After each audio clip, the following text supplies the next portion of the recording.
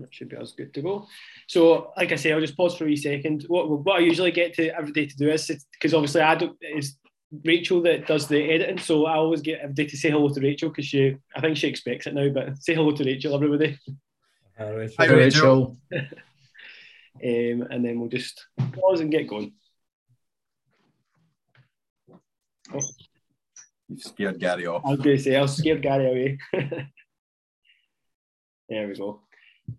So welcome back to Turf and Tarmac, the SACU podcast. Today I've got a bit of a special mental health podcast for Men's Mental Health Month. So we are joined by our Learning and Development Manager, Shabazz, our Sports Development Intern, Arif, and Gary, who is the coordinator of the Edinburgh Monarchs Academy, and he's also a trained mental health first aider as well.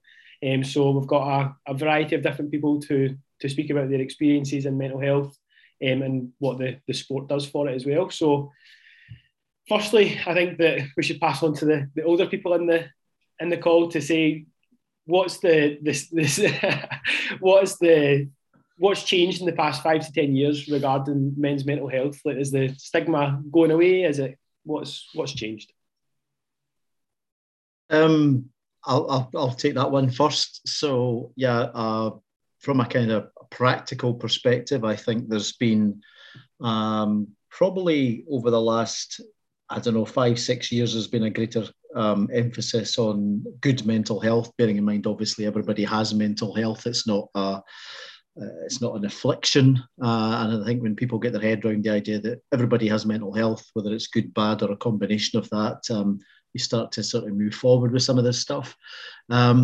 I think in terms of stigma, yep. I think there's a lot of organisations, professional and sports, who are taking it more seriously than they ever did.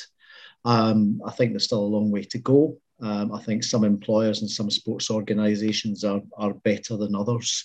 And I think we're kind of seeing a situation where, interestingly, like, different other, so we say socioeconomic groups, we're probably seeing more people prepared to come forward and say that they have challenges in the mental health space than ever before.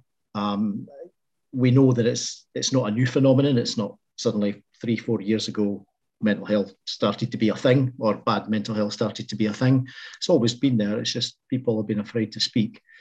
And I think it's kind of good and refreshing. And I always encourage, people to chat through the kind of various avenues I have open to myself in terms of trying to promote that. So yeah, again, I think there's still a bit to go. But I think certainly, listening to people saying we've got challenges and reaching out for some assistance from either their peer groups or professionally can only be good for everyone. Yeah, I mean, to be honest, I'd agree with that. I think, someone is sort of talking in their mid-20s, 5-10 years ago, I don't think it's probably something we spoke about very much, but I think having sort of young nieces and nephews, I think they speak about it a lot more than what we maybe did when we were at school, and they seem to be a lot more aware of it. And I also think with the advances in technology, everybody's on their phone, and I think there's a lot more getting shared on the likes of Facebook and Instagram, and there's probably a lot more of an awareness than there probably was, as I say, 5-10 years ago. And I definitely know now that I feel that there's maybe less of a stigma attached to men speaking about their feelings. I think there's been a lot more campaigns, there's been a lot more awareness, where I know that I'd be, more than capable of phoning up my friend and telling him I love him, but would that have been accepted, maybe 10-20 years ago? I don't know. I think as well, I think some of the language around about mental health has dramatically changed. Some of the tags that go, I don't know, 10 years ago, you wouldn't think twice about calling somebody you're mad or you're a schizo or, you're just fairly terms that were everyday language. And I think actually now as derogatory, and you wouldn't use it because it would upset someone who genuinely is. And one of the challenges with speaking to people is, unlike a broken leg, physical health is very, very visible. You can see somebody with a broken leg. You can't see somebody that's got a challenge in the mental health space. And you've always got to be careful about who you speak to and how you speak to them. It's important that you do speak to them, but it's the language that's kind of changed over the last, I would suggest, the last 2-3 years, maybe even, particularly in the workplace. Casual language that is perhaps was used then is not it's not got a place now because there's a greater awareness. Definitely, and again that kind of goes back to the point I was saying that when you were younger and you almost said something that was maybe considered a bit feminine, there was always those sort of bad remarks that went around that, as you say, they're not socially acceptable anymore. I mean, they weren't acceptable back then, but so I think that's definitely moved on and almost again pulled down another barrier because men feel that they can speak a little bit more and they're not going to be necessarily judged, because of that. Well, if I could, talking with my personal experience, because I haven't been in this country and then I've mostly spent my life in, and then the stigma, especially in India, 5-10 years ago or even 5 years ago was, I think the major problem was the lack of education about it, because I suffer, obviously everyone has their own mental issues and then I've had mine, and then I couldn't, the thing is, even with me, I knew something was wrong with me, but then I did not know what it was. So even the word depression, I learned it fairly, it wasn't that long ago, which I learned what depression is and I could define it and I could put a word to it. So we weren't taught what it was and there was no education about it. So I couldn't go to my mom and say how you're talking about, or how Gary was talking about, say, a broken leg, and then you can see it and then I can go show that this is where it pains, right? I couldn't go to my parents and then say what was wrong with me. So the education bit was lacking and the stigma was obviously there because the whole masculinity bit, right? Even as a child, I was told, even if I was feeling with, even by my parents, that you have to just get on with it. And then because men cannot be weak. That's what my father used to always say, men cannot cry, men cannot be weak. You have to motivate yourself and just get on with whatever you're feeling. So I think the stigma and the suppression was there back then. But then even when I came into this country and then let's say when I've had trouble with my assignments and things, it was very shocking that they considered, for me, to be honest, especially that they considered mental illness as an illness as well. And they had special contingencies in place to help students with that, because I never saw that back in India. That wasn't the thing. Even in schools, mental health was never spoken about. So I suppose it is heading in the right direction, but then it hasn't reached the levels it needs to, especially in the Eastern countries. But then the progress is there, yeah. I think as well that recently there's been a fair few high level people across sport who have openly spoke about their mental illness. People from the boxing world, Tyson Fury has been very open about his struggles. People like Simone Biles, who obviously pulled out of the Olympics. I mean, you can't get more open than that. And then in our world, Fabio Quartararo, who just became MotoGP world champion this year. Last year, he was leading the world championship with however many rounds to go and lost it because he suffered from anxiety and he ended up just not being able to round the season out because he was worrying about this and worrying about that. And then after it all happened, openly admitted that that's what happened. He cracked under the pressure, suffering from these mental things that were bothering him. And I think that the fact that people at a very high level are now showing that it happens in sport, that is, it's actually making more people come out and speak about it. Because beforehand you would never have seen anybody at a high level of sport admitting that that was what was wrong. They would always put it down to something else.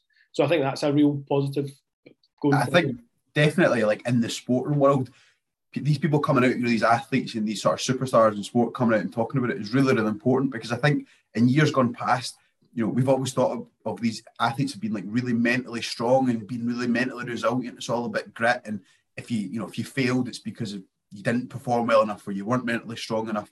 But I think now these people coming out shows us that even the top level athletes, these people will be mentally strong. They'll have determination, they'll have grit, but they still need to talk about things. They still need to rely on other people. And I think if we can see that in our idols, as it were, then it almost makes you think, no, do you know what? I'm not feeling great today. I will tell my friend, yeah, I'm having a bit of a crap day. Can we go and grab a coffee or something? I will talk to my missus, and say this is, I'm having a bit of stress at work. And yeah, I think it's really important for people to come out and be that example. I think that's a really good point, actually. This whole idea that, a professional athlete at the top of their game or a professional sportsman at the top of their game is almost like a kind of infallible because they've kind of got this sort of mental. You believe they've got a kind of mental structure in there that kind of makes someone beatable. But I think the reality of it is it's a wee bit like a race. I kind of sort of make an analogy of kind of like a racehorse. If your average horse in the field, is one thing. A thoroughbred racehorse is another thing. They're quite highly strung. That's why they wear blinkers. They have to be. They're trained to be in a certain environment to do a certain thing, and anything that gets in the way of that, they can't handle. And I think I was kind of finding this is kind of why I quite like understanding the links between physical first aid and mental health first aid or mental first aid is that, we see particularly young guys falling off motorbikes at 70 miles an hour or in similar disciplines a lot faster. And they get up because they're just full of adrenaline and testosterone, and they kind of just, I'm getting back on my bike. But actually, we disregard the fact that they could be physically, they can have a physical injury which they carry and they continue to carry because they think they're going to keep going on, and in the long term it doesn't do them any good. I've known so many riders who, and this is sort of coming out in terms of having sort of poor mental personality. We've had a couple of riders in Speedway this season who have taken time out of the sport at various points because they publicly acknowledge that their mental health is not in a good space and they need to take the time away.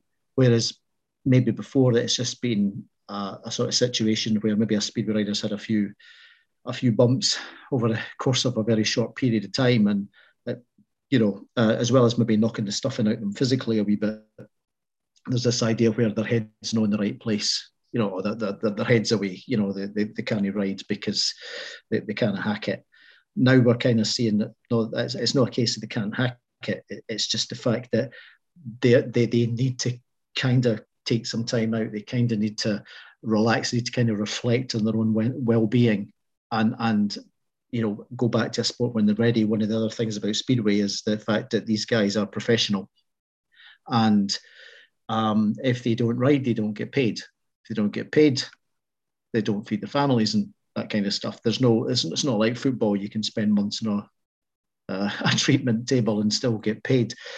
So these guys are looking for their next pay packet, and having a physical injury, far less a mental issue as a mental health issue is not good for them. So you get a lot of them. I speak to them, and you just know that there's just something there that they just want to take a step back and think of their well-being before anything else. But sadly, the environment doesn't always let them do that.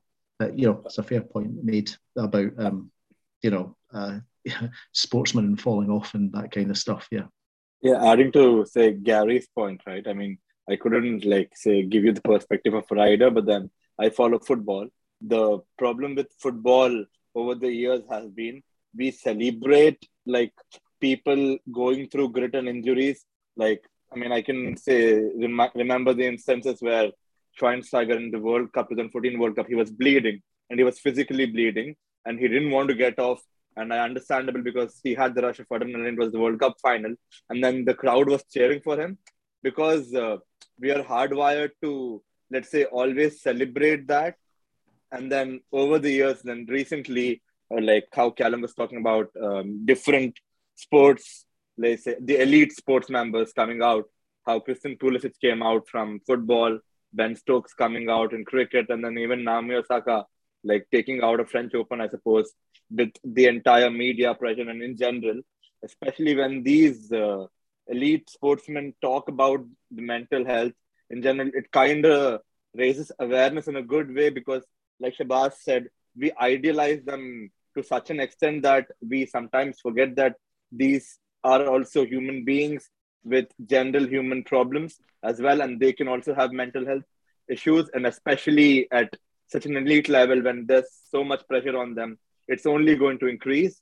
But then we expect them to be superhumans.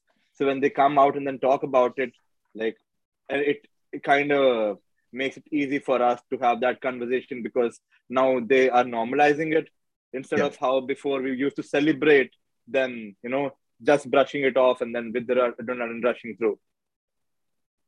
Yeah. I think as well, it's actually quite almost like an inspirational thing as well. I think the way that things are moving on, because in the past, if an athlete, say, who was being paid to be somewhere by a sponsor or by a team had to pull out because of something like that, they would absolutely put it down to, oh, I've pulled a hamstring, or I've done this, or I've done that, and not speak about it because having poor mental health probably wasn't a good enough reason for them not to do it in a sponsor's eyes or in a team's eyes, whereas now that's absolutely not the case. And I can't think of a single example of where it would be the case. But in previous years gone by, saying I'm just not in the frame of mind today would absolutely not be a good enough reason. And I think now it absolutely is, and it always kind of should have been. Yeah. Just at Arif, I was just, you were saying obviously you've got experience of kind of living abroad and perhaps some sport abroad. How do you feel kind of team sports working in, say, countries like India? Is there a kind of lot of pressure to perform? Is there a lot of pressure, to an extent that people can't express their mental well-being or poor mental health being, adequately? Is it improving? The thing with sports, especially like in general, is right. The people associate and then the love for sports gets so much. The involvement gets so much. So there are examples where, especially let's say cricket in India, when the Indian cricketers do not perform, so they are like the crowd goes to their places and then they pelt stones to their houses, and then they have to face this trauma now. They're like sitting in their house, and then because they don't perform, right? So they then have to face it's like a pressure of 1 billion people, and it's not easy. And then like they cannot even speak about it because in India, I mean, it is improving, but then absolutely like we're able to say that I'm not having a bad day, like good day is a good enough reason for me to stay home. It is not in India. That's not how it works. You have to like say get up, go to work, perform, even in sports, and then post that if you're not performing even in your sport, let's say you're going through a rough patch of form, they will let you know, and then the pressure only adds to it. So the pressure is immense, to be honest, like on the elite sports at any level, but then especially in India where the awareness is not that much. I don't think any cricketer could come out and then easily speak that about mental health because I don't know, in a way, for the average Indian crowd, it's not that relatable. They wouldn't know what it is. So, yeah, that way, it is very immense, yes. Mm-hmm. Yeah. So, going forward, actually, it leads on quite nicely that to what we're going to speak about next. So, the next thing we're going to speak about is our own experiences within sport. But before we do that, I'm just going to quickly say, like, just leading on from what you said, Arif, that from a very, very young age is usually where you get what kind of person you're going to be. So as in a sports context is what I mean. So for instance, if you're in a football team at 6-7 years old and your coach is a bit of an elitist and everything's about winning and it's all pressure from a very, very young age, then that's what you're kind of used to, if you know what I mean. Like you're used to having that pressure, and that's what is almost like again, it used to be socially accepted that even at 6 years old, 7 years old, you would get, your coach would be on your back all the time, and it would just be about winning and things like that. And I think that that's changed massively as well recently. A lot of youth sport is now, it's not so much youth sport. It is youth sport, but it's seen more as it's more hobbies, and it's more something that you do for fun, as opposed to, oh, you're going to go and do this and you're going to go and do that because you're going to go and get this. In my experience anyway, when I was younger, I know a lot of my friends went to football training, and it was because they wanted to go here and they were going to do this, and this to get there. But it was more, you could almost hear it was their dads or their coaches talking. It wasn't like what a young person would think.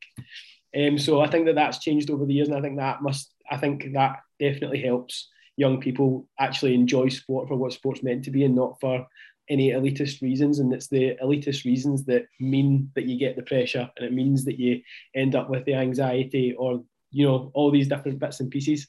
So I think that now that that's changed, that's really, really good.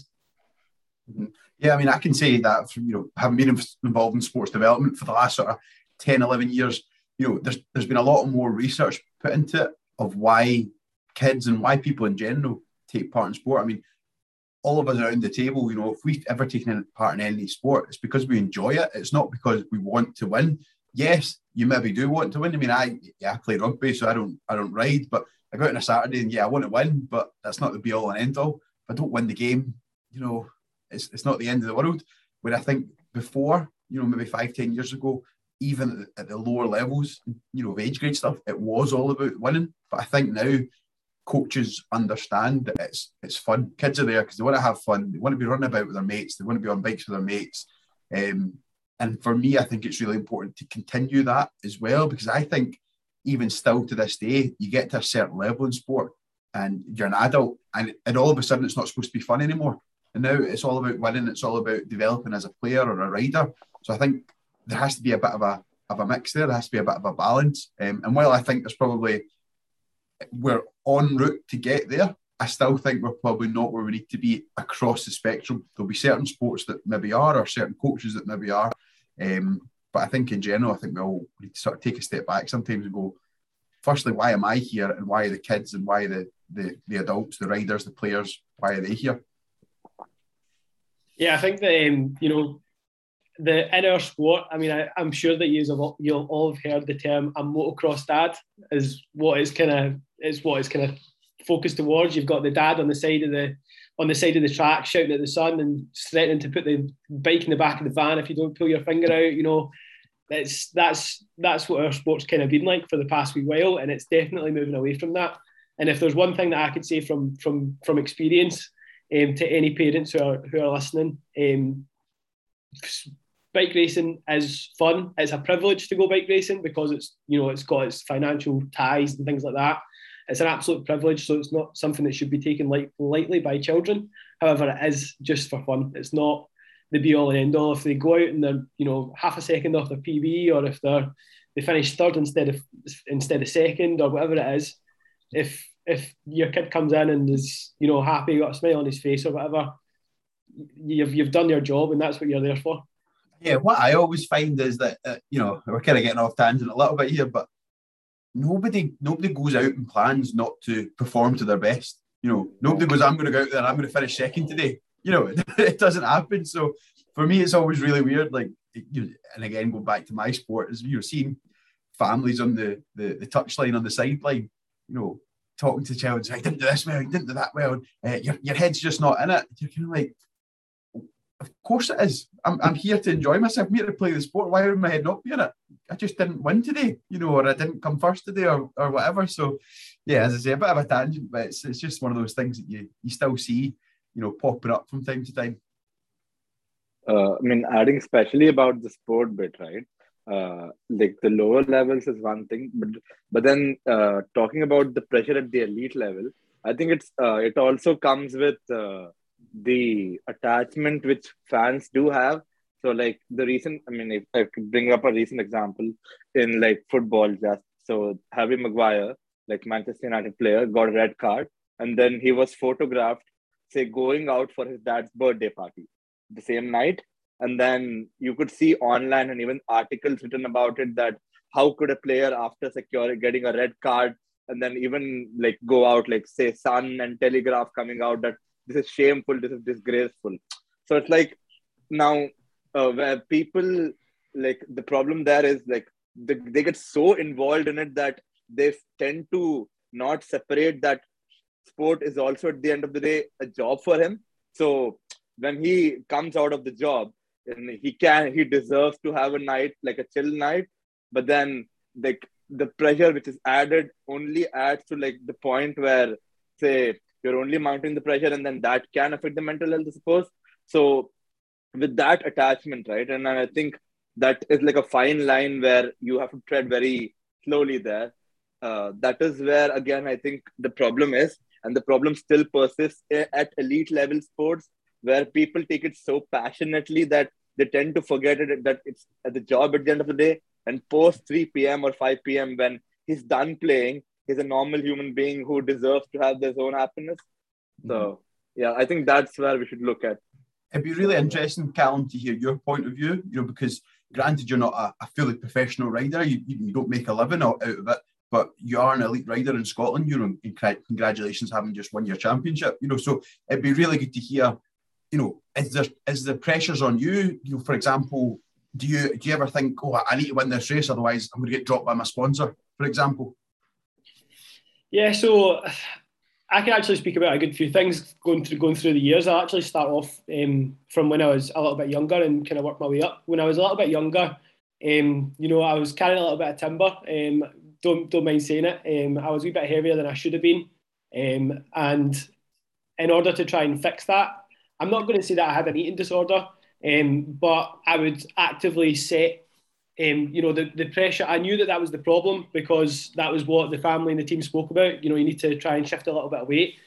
But I kind of took that to heart. So I was 12 years old, 13 years old, and I was setting alarms on my phone for in the morning to remind me not to eat in the morning. Like I would say, do not eat. And then I would have an alarm, an hour later saying, do not eat, another alarm. And then you end up making yourself ill, thinking you're doing the right thing when you're not. I mean, it's a massive thing because it's all about education. I mean, as a youngster, you don't really know much about nutrition, and if your family don't take much of an interest in, knowing what's the best things to do and the best ways to go about things, out of no other reason than poor education on it as well, then you've not really got somebody to teach you. So my fix for it and trying to lose weight was just don't eat. If you don't eat, then you're surely going to lose weight, which is obviously the complete wrong thing to do. I mean, I ended up in hospital when I was young because I wasn't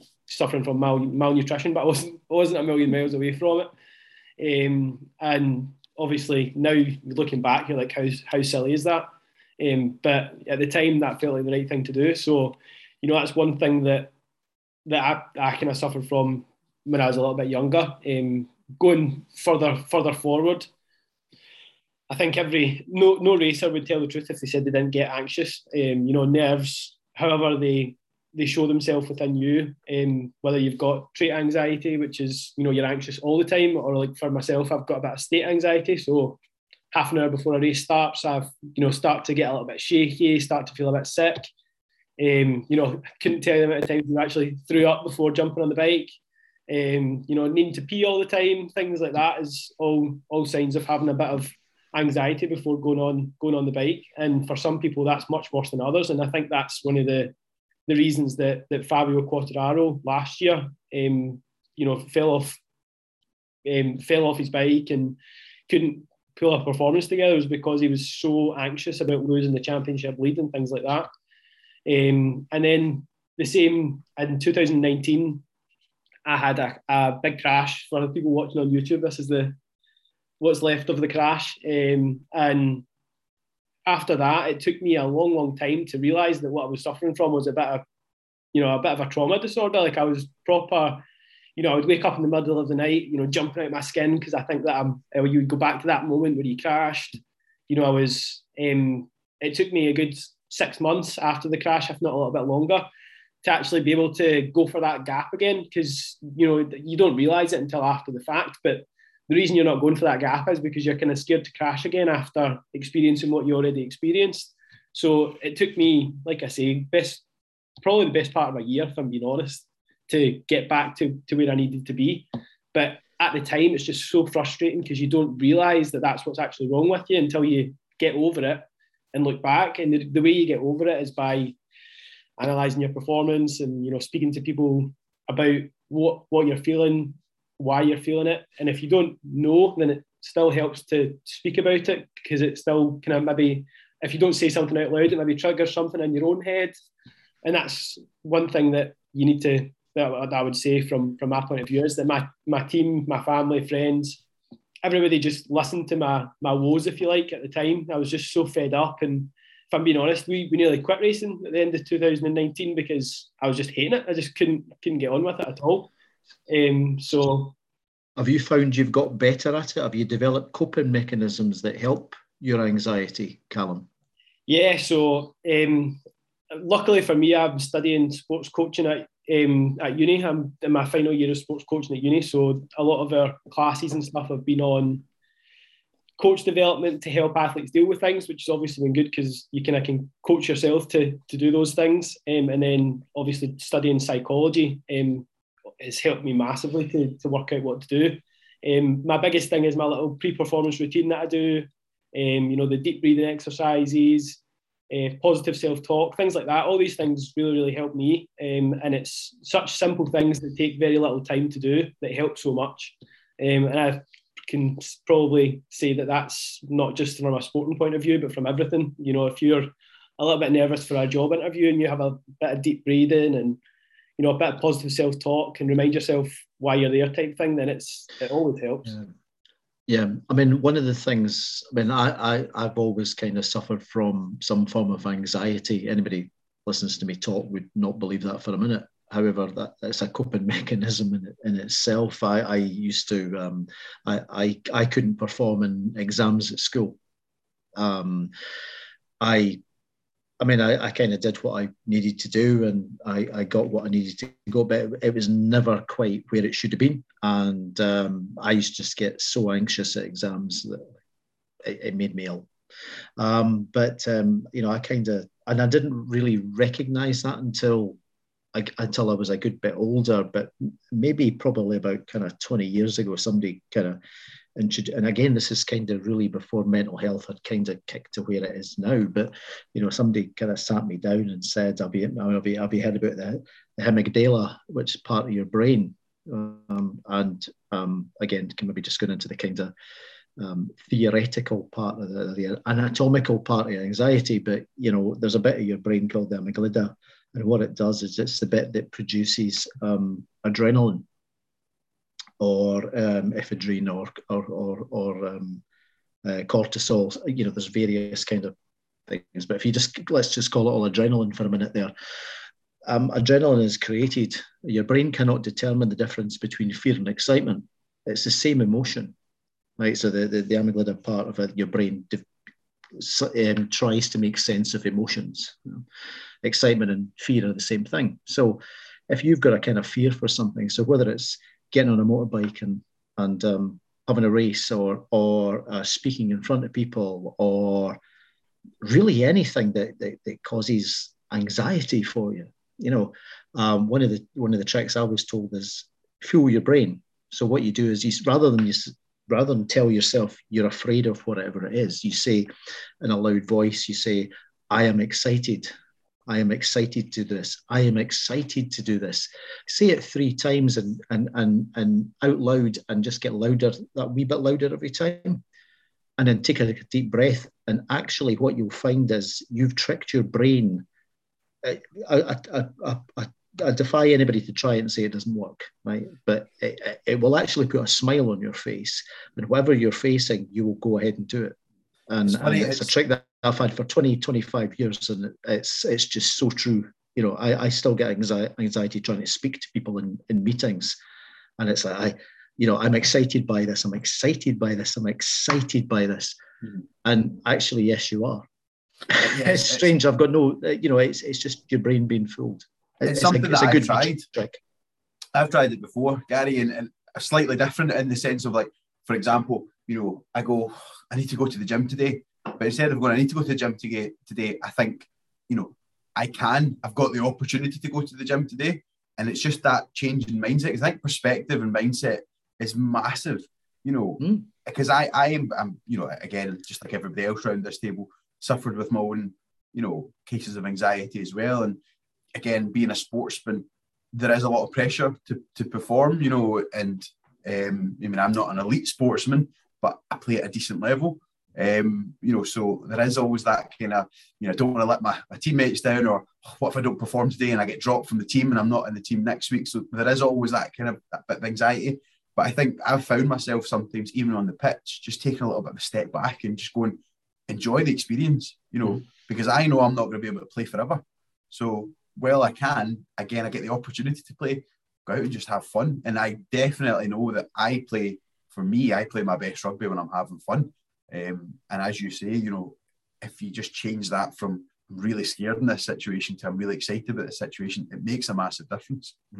I mean, the vast majority of people have some level of anxiety. Whether it's minor or major, it makes no odds. And it's just such an easy trick to have in your mind that you can do. And yeah, genuinely, it's one of the most brilliant pieces of advice I've ever had professionally or personally to do, because it's just helped me in so many situations. And the other thing to remember is anxiety is, 95% of it is based on something that will never happen to you. You've got a fear of something that will not happen. It's funny, that's another thing, Gary, and it was only recently, I think it was either in a book I read or a podcast or something, and I think it was something like anticipation is always worse than participation. So you always think it's going to be worse than it is, and I've actually shared that technique and that little saying with my my fiance, and that seems to help her as well, is that because she can sometimes overthink things a little bit, and just that little, anticipation is always worse than participation. Just remind yourself that, and it change your perspective on things. Yeah, anybody who overthinks gets really anxious. As I say, it's back to what's making you anxious, right? Is that and then just take a step back and go, is that genuinely going to happen? I've got a fear that somebody will not like me, or somebody will not like my hairdo, or my clothes, or my performance, or whatever it is. It can be something really minor, but it builds up, and 95% of stuff is probably not going to happen to you. Back to Callum's point about looking for the space. Yeah, it's the space is probably there most of the time. It's just that your fear of not seeing it is making you not want to do it. Yeah, like for myself, it was the fear of crashing again. That I could absolutely see the gap was there, but it was if I had to go for that gap, then I might crash, or I might, something might happen. But it's really, really interesting you saying about the pleasant excitement or unpleasant anxiety, because as I say, studying this at university, we had an exam, and if anybody wants to go and read up on it, it's called reversal theory. That's the theory behind it. It's a academic theory that's absolutely kind of proven. So yeah, it's something that people should really look into, because it's a really, really cool idea. It's why people like roller coasters. It's fundamentally, that's why people like roller coasters. If you're on a roller coaster, you go from being screaming your head off to whoa.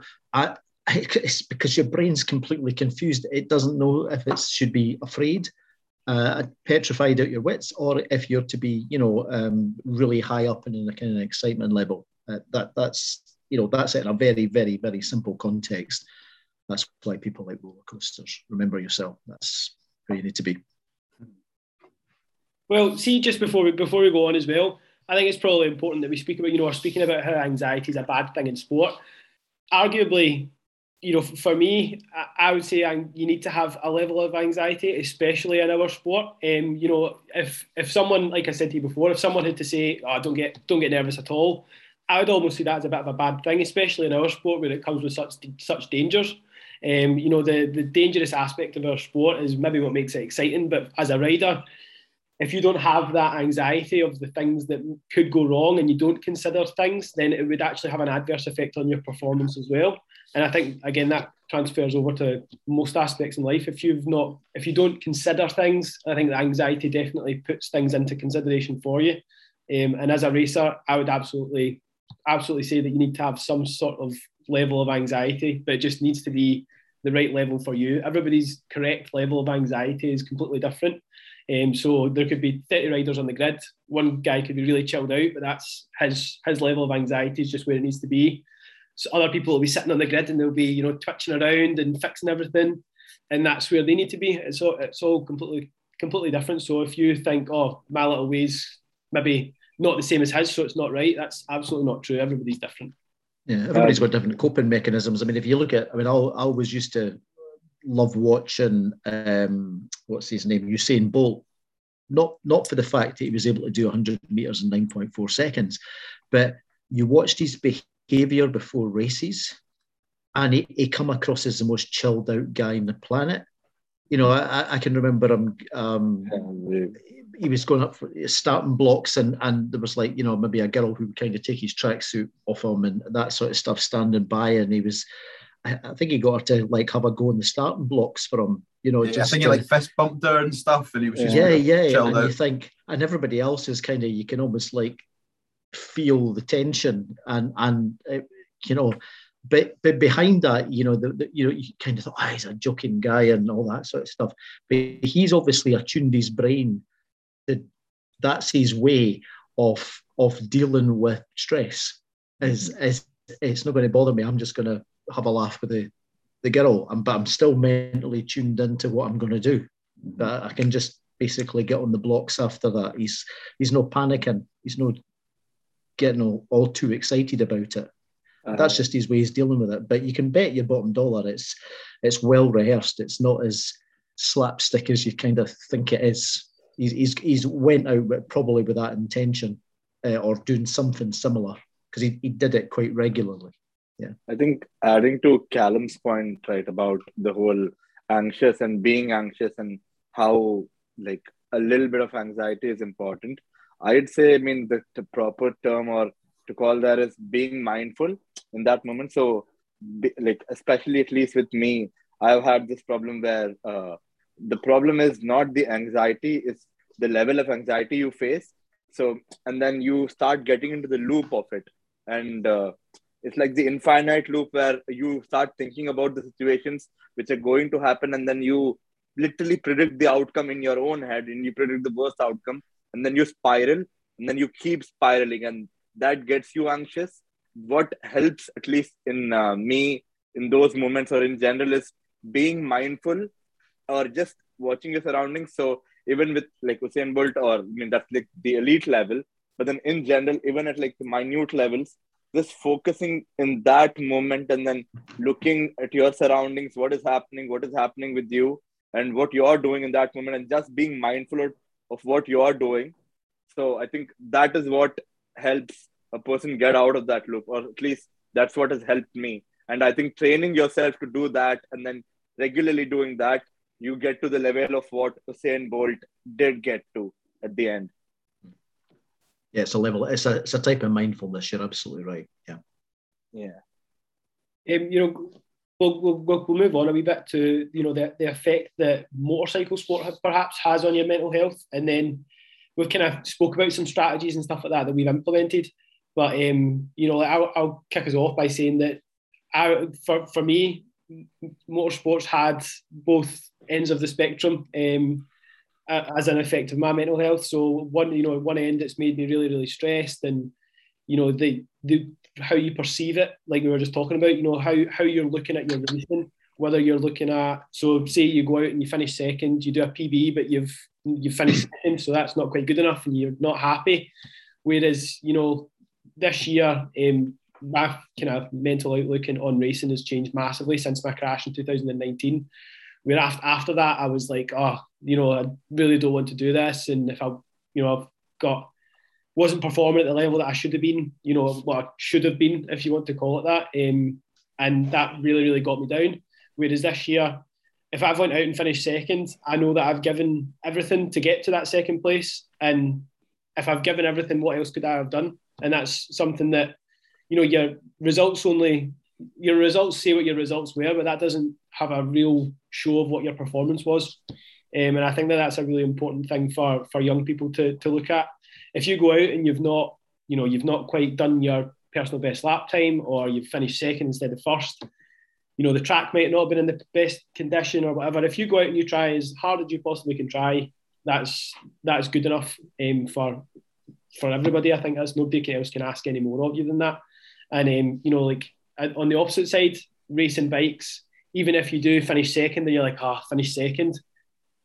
If once you've kind of stopped thinking about the fact that you finished second, racing bikes and being on bikes in general is just, it releases so many endorphins in your system, and it makes you so happy because it's kind of, well, I'm saying it's what you do. It's what I do to go and have fun. I mean, I go on my bike to have fun, have a laugh, be with the family.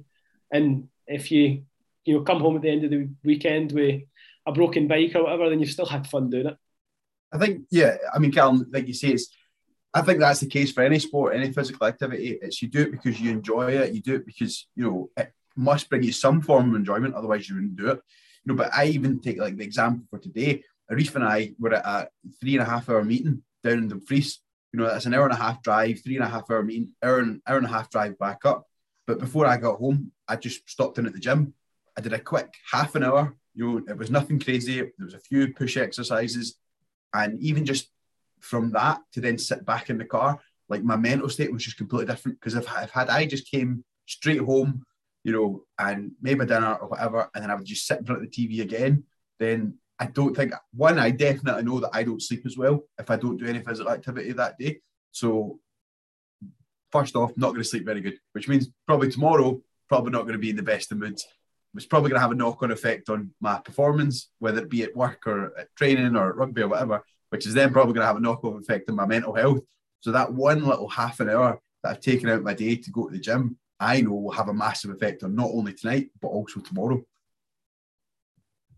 Yeah, I can completely back that up. Like during the winter time, as a bike racer, a road racer, our season stops in October time and then doesn't start again until March, April time. So you've got that whole 6 months where you're trying to fill that little adrenaline rush and, keep those endorphins in your system, because that's what we do to make ourselves happy. Obviously, we've got other hobbies and stuff like that, but, I can absolutely say that nothing hits it just like riding a bike does. So, being in the, like you say, even things like being in the gym, for mental health, being in the gym is just such a massive thing.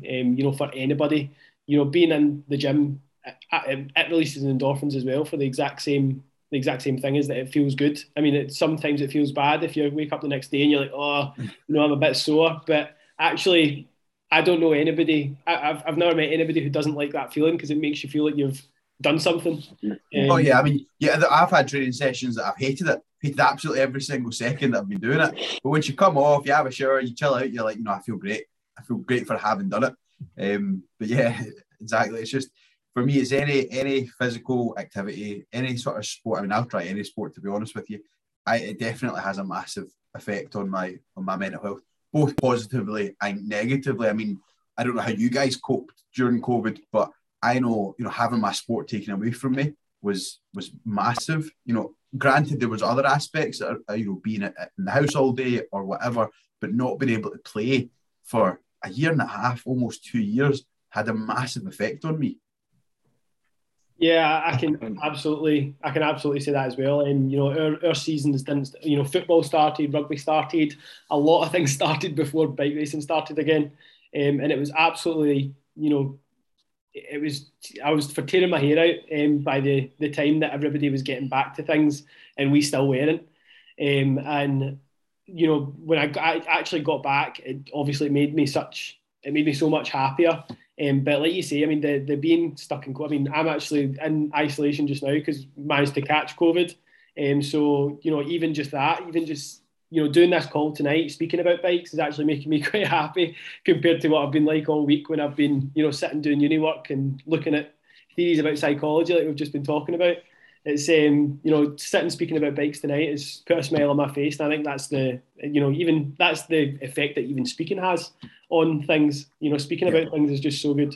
And I think that comes back to this overarching thing that we're talking about tonight, which is just about feeling comfortable enough to have a conversation, whether it be about, whether it formally be about mental health and go, I'm really struggling today and this is what I maybe need to do, or genuinely just having a conversation about your day. Before we started recording this, we were just chatting about what we're doing today. That in itself is a coping technique. And again, it comes back to the importance of firstly being able to feel confident enough that you can talk, but also the other side of that, and being someone who that your friends can rely on to come and speak to, because I think a lot of the time we do always say that it's really, really good to talk about things, but I think also you've got a responsibility to the people in your life to be that support sometimes as well. I mean, as I said, I've kind of got a training in it to an extent. I'm not a specialist by any means, but I'm interested in the kind of the sort of theoretical into practical side of things. I think it's always good to talk. You don't have to kind of fear that. I think it's one of these things that, again, a bit like physical first aid, you wouldn't walk past somebody in the street who'd kind of fallen. You wouldn't walk past them simply because you didn't know how to do a certain thing, right? You would, the basis of first aid is making somebody comfortable, helping and just that wee bit until somebody else who's better than you or more knowledgeable than you can come along and deal with the situation. And it's the same with mental health first aid as well. The idea is that you are not, in the same way as you're not somebody who can fix a broken leg, you are also somebody who cannot fix somebody's mental challenges necessarily. But if you can actually speak to them, and just to Callum's point, he's kind of felt a bit invigorated by the fact he's come and spoken to a few people that he's maybe never met before and about bikes, because it distracts them from what else is going on in his life. That's phenomenally important. You should never kind of walk past the opportunity to kind of listen to somebody speak about their challenges, because it'll probably make them feel, you can't underestimate probably how much better that you make them feel as a consequence of having spoken to them rather than walking past them. It's just big, really big. I think there's probably an unintended consequence in that as well, Gary, that, you go, well, I've dealt with that problem as well, or I'm going through that as well, so if you maybe don't feel comfortable enough to speak about things, but you're comfortable enough to listen to people, again, it almost gives you that reassurance of going, do you know what, it's not only me, I'm not the only one struggling or with that certain aspect of my life, or however the world is at the moment. So yeah, really, really important thing to consider as well. Obviously, Gary, in your role, you've, like you say, you look at the theory and you've helped people along the way. Even in your role at the Speedway. So what would you say, as we've spoken about our ways of dealing with it? How have you helped people in the past who you've helped along the way? First of all, I can help myself. So I'm completely different. So bike racing for me, I've kind of barely. I was on a bike probably a good bit younger than you probably, but I've not been on since, and I've got no real interest in. I've got to an age where I've got no interest in being on a bike. But what interests me is obviously I've been a Speedway fan for 40 odd years, and it's just brilliant. And my job's quite stressful. I manage projects with an 8-figure portfolio, and I don't mean the decimal point and the pennies after it. So I use Speedway on a Friday night or whenever it is as a complete switch off. My brain works I kind of train my brain to work in a completely different way to kind of have a good cut between what my professional life does and the stresses of that to get a Speedway, and I just get so involved in the Speedway, and now obviously taking on getting the sheer having the enthusiasm up and the delight of watching young kids actually take up the sport and go from a situation where they kind of struggle to balance a small motorbike, to the point, and Shabazz sort of saw this about a month ago, within a matter of weeks, we've got 8-year-olds sliding 150cc motorbikes. It's just immense. It's just great. So I kind of use it as escapism. And then when I leave the stadium, I go, oh, I've spent 4 hours there, and it's great, and then I can kind of go back to my job, having used a different part of my brain, and I can go back to it. Otherwise, if I didn't have that, it's all about distractions for me, and for anybody as well. It's important that you have distractions. It's okay, physical's great. I walk my dog and all that sort of stuff. I'm a bit old for playing tennis or whatever. I kind of get that now.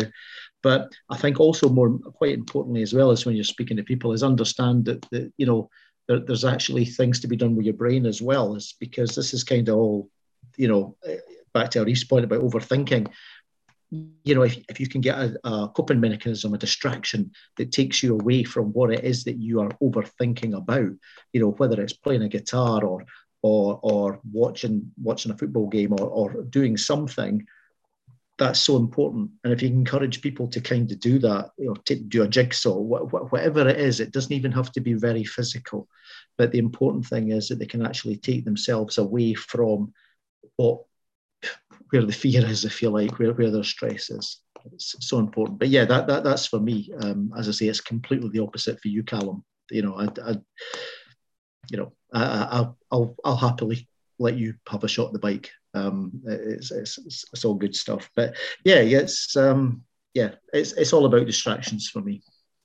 Yeah. I think that that's actually something that not to use it as a plug or anything like that, but I mean the SACU in general, across all the clubs and across all the different sports that are affiliated with the SACU, they're always looking for volunteers. And I know fine well that a lot of the volunteers people who marshal or people who go as officials at the events or whatever, things like that, they go there for the exact same reason as I go there. They go for a bit of a release. They go to have fun. It's the exact same thing in a completely different role, and it's exactly what you just explained, Gary. We both go to events for bike racing to have a bit of a release, have a bit of fun, and to get away from the other things that are going on in our life. And I think that everybody should experience it. This, like I say, and not to be a plug, but all the clubs are always looking for volunteers and stuff like that.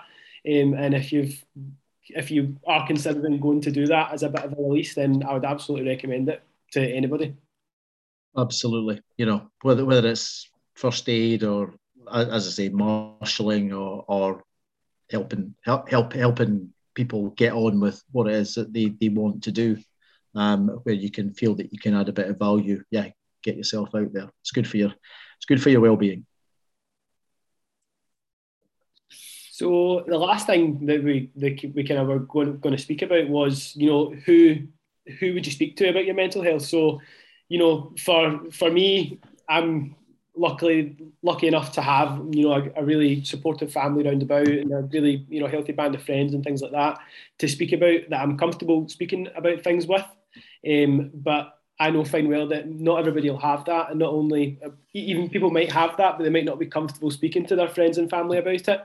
So I would always say the first protocol is definitely friends and family, and then other than that, people like your GP. I mean, your GP's trained in all these different things and can refer you to loads of different people to help you with all your mental health needs. So I would definitely call your GP. There's the Scottish Association for Mental Health, SAMH, Breathing Space, Samaritans, people like that who all have helplines that run.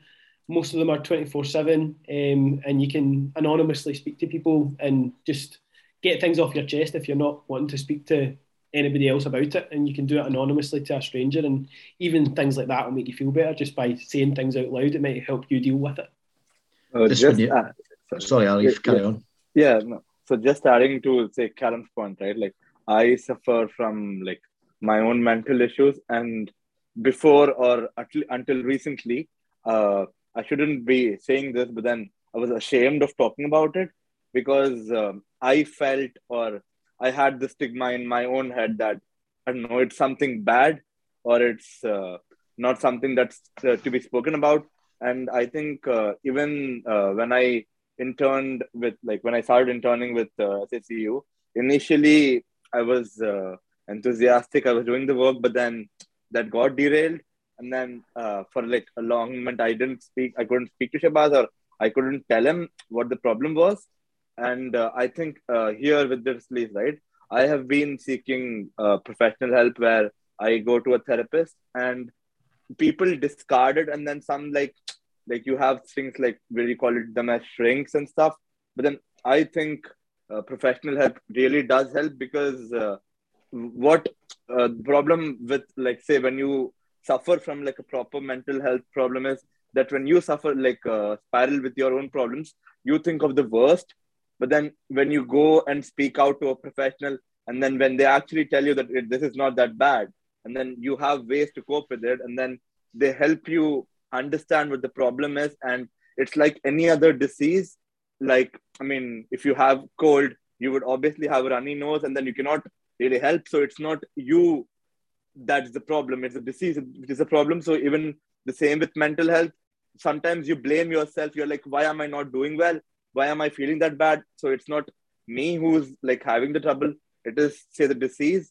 So I think the perspective and like, say, in general, the help, which especially with it. So like you were talking about, so I mean, at least me, I haven't seen taken much help in this country, but then I speak to my therapist back from India, and then I have like constant, at least say once a month I go and then I seek therapy, and then that's personally helped me with it. And that's also helped me open up, and then also helped me, let's say, come about even to this podcast. I don't think I could have done it like a year or two ago, where I could have even said on an open platform that I have this problem. So I think professional help does help you a lot in that way. Yeah. I think one of the things about mental health first aid is, and I touched on it earlier, is in the same way as, while I do physical first aid and I see somebody with a broken leg, I can't fix their broken leg, but I can help them get to someone who can. Same with mental health first aid. It's signposting. You're kind of listening to somebody, understanding what the challenge is and what their issue is, and if you can give some kind of words of comfort, then that's great. If you make them feel a wee bit better. But there is a recognition that obviously there might be something beyond that you kind of need to help, all the way up to kind of worst case scenario around about suicide as an example, or suicidal thoughts. But it's there is plenty help out there. Bodies, GPs, even if self-help is your thing, okay, there's lots of for instance, I mentioned distractions earlier on, but there's also things like mental health apps out there. So if you don't feel that you want to go and speak to someone because you feel you're burdening them, although you shouldn't feel that way, something like headspace.com is sort of feel, that's not a plug. I use kind of Headspace. I get Headspace for free, so it's great. I'm quite happy to promote them. But there's other ones as well, but they've got lots of tools and techniques and help that you can kind of just access on your phone. There's meditation, there's mindfulness. There's lots of different stuff, because it's not a one size fits all solution as well. Is in the same way as, if you're learning something, some people learn by having somebody tell them it, some people read, some people listen, to the, an audio tape or whatever it may be. We all learn in different ways. We also will take different ways of kind of dealing with, what's troubling us. And as I say, it has to be recognised. There's no one way. It's kind of trying things, and you might have to take a few things before you actually get to, seeing something or experiencing, dealing with something that you, feel that works for you. I think that's the important thing. Is, I always, my daughter's always one of these people who kind of says, gets a bit anxious, and you say, have you tried doing whatever? No, I've tried that. well, try something else, or try it again, or try it in a different way, because there will be something out there that will help you. There's no doubt about it. So lots of different ways that you can help yourself. And but as I say, for me, there is no being a social animal. There is no substitute for talking to people. And if you've got the ability to listen, just shut up and listen. It's amazing what you can pull out of somebody. Adding to, sorry, yeah, go on. So all I was going to say there was that the thing with everything at the moment is that, well, I'm trying to say something that I don't know what to say. So if you had say a broken injury, a broken arm, and your doctor had healed your broken arm, and then your muscles weren't quite right round about it, and you weren't as strong as you once were, so you would go and see a physio. It's now a massive thing in sport, especially. I mean, if you're listening to this to try and get some tips about sport, about how your mental health can affect your sporting career. I can't think of a single elite athlete now who hasn't got a sports psychologist. It's the exact same thing. If you had a broken arm, you would go to your doctor. If you'd pulled a muscle, you would go to your physio. If you're suffering from mental health, there's sports psychologists out there now as well as clinical psychologists for people who are struggling with everyday life. There's sports psychologists too, and they are becoming equally as important as a personal trainer and a physiotherapist now in sport. So it's became such a more normal thing to do. So yeah, that's all I was going to say there. What were you going to say, Arif? No, I mean, I was just reiterating the same point that the problem in general, right? When like the way Gary was speaking, that the main problem, especially when you have mental health issues, you think that you're becoming a burden, and even like say sharing your problems to others, you feel that you're just burdening them.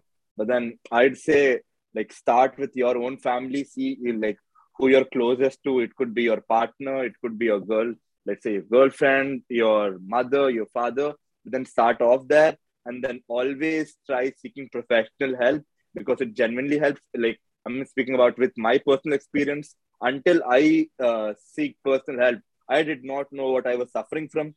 I knew there was something wrong with me, and there was like I had like some issues, like I had suicidal issues, and I was going through a lot. But then I did not know what it was, and until you can name it, there is like say once your professional therapist can name it, then it becomes easier for you, because when you can see the symptoms and you know the disease, then it is easier to find the cure for it as well.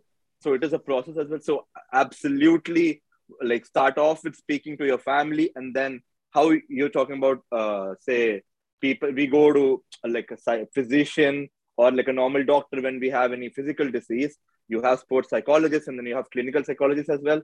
So it is, I mean, they would know, and then you should absolutely go to them and speak to them, even if you're not feeling it, right? It all starts with, I'm not feeling it today. And then it just spirals into it. So when that happens, you should be able to, I mean, if you're not able to, let's say, speak to someone, you could directly go to like a doctor or a GP. You could like go to a GP, speak about it, and then they'll refer you to a clinical psychologist. And then just talking about it really helps, because if you just put it in, it'll only pile on. And if you don't really share with it, like with everyone, you would think you are sinking in this world, but then nothing is going to happen. No one else will know unless you actually speak like to people about it. So yeah, you should take professional help. That's my 2 cents.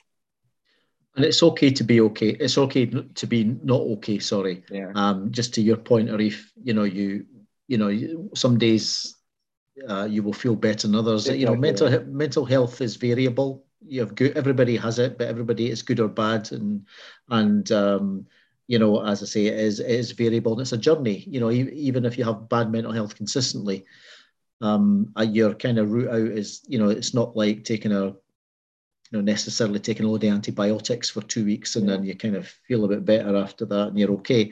Quite often it's a long journey, but you kind of have to realize it is a journey. But you will have good days and you will have not so good days. But it's the coping with it's a recognition that it is okay, or I can kind of try and deal with it using my coping techniques.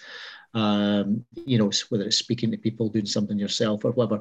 I think one of the other things, just very, very quickly, is probably just an understanding. Is a lot of people, when they kind of get challenged to sort of say, what do you do after a stressful day? You know, try out for yourself, list 5 things you would do after a stressful day. I bet you they're all solo activities. You know, whether it's going to the gym or walking your dog or cycling, or, you know, whatever it is.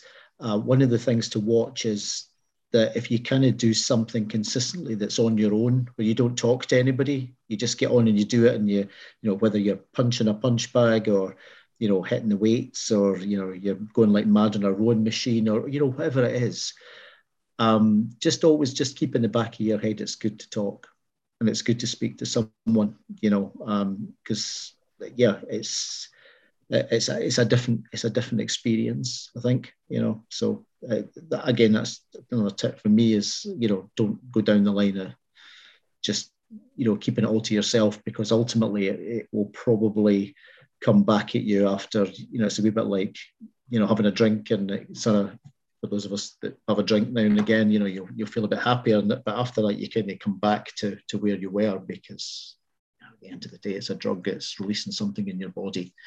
But yeah, it's always better to talk. So get yourself into a situation where, you know, with someone or a group of people, that you can kind of sort of get out and do something with as a group. It's always helpful.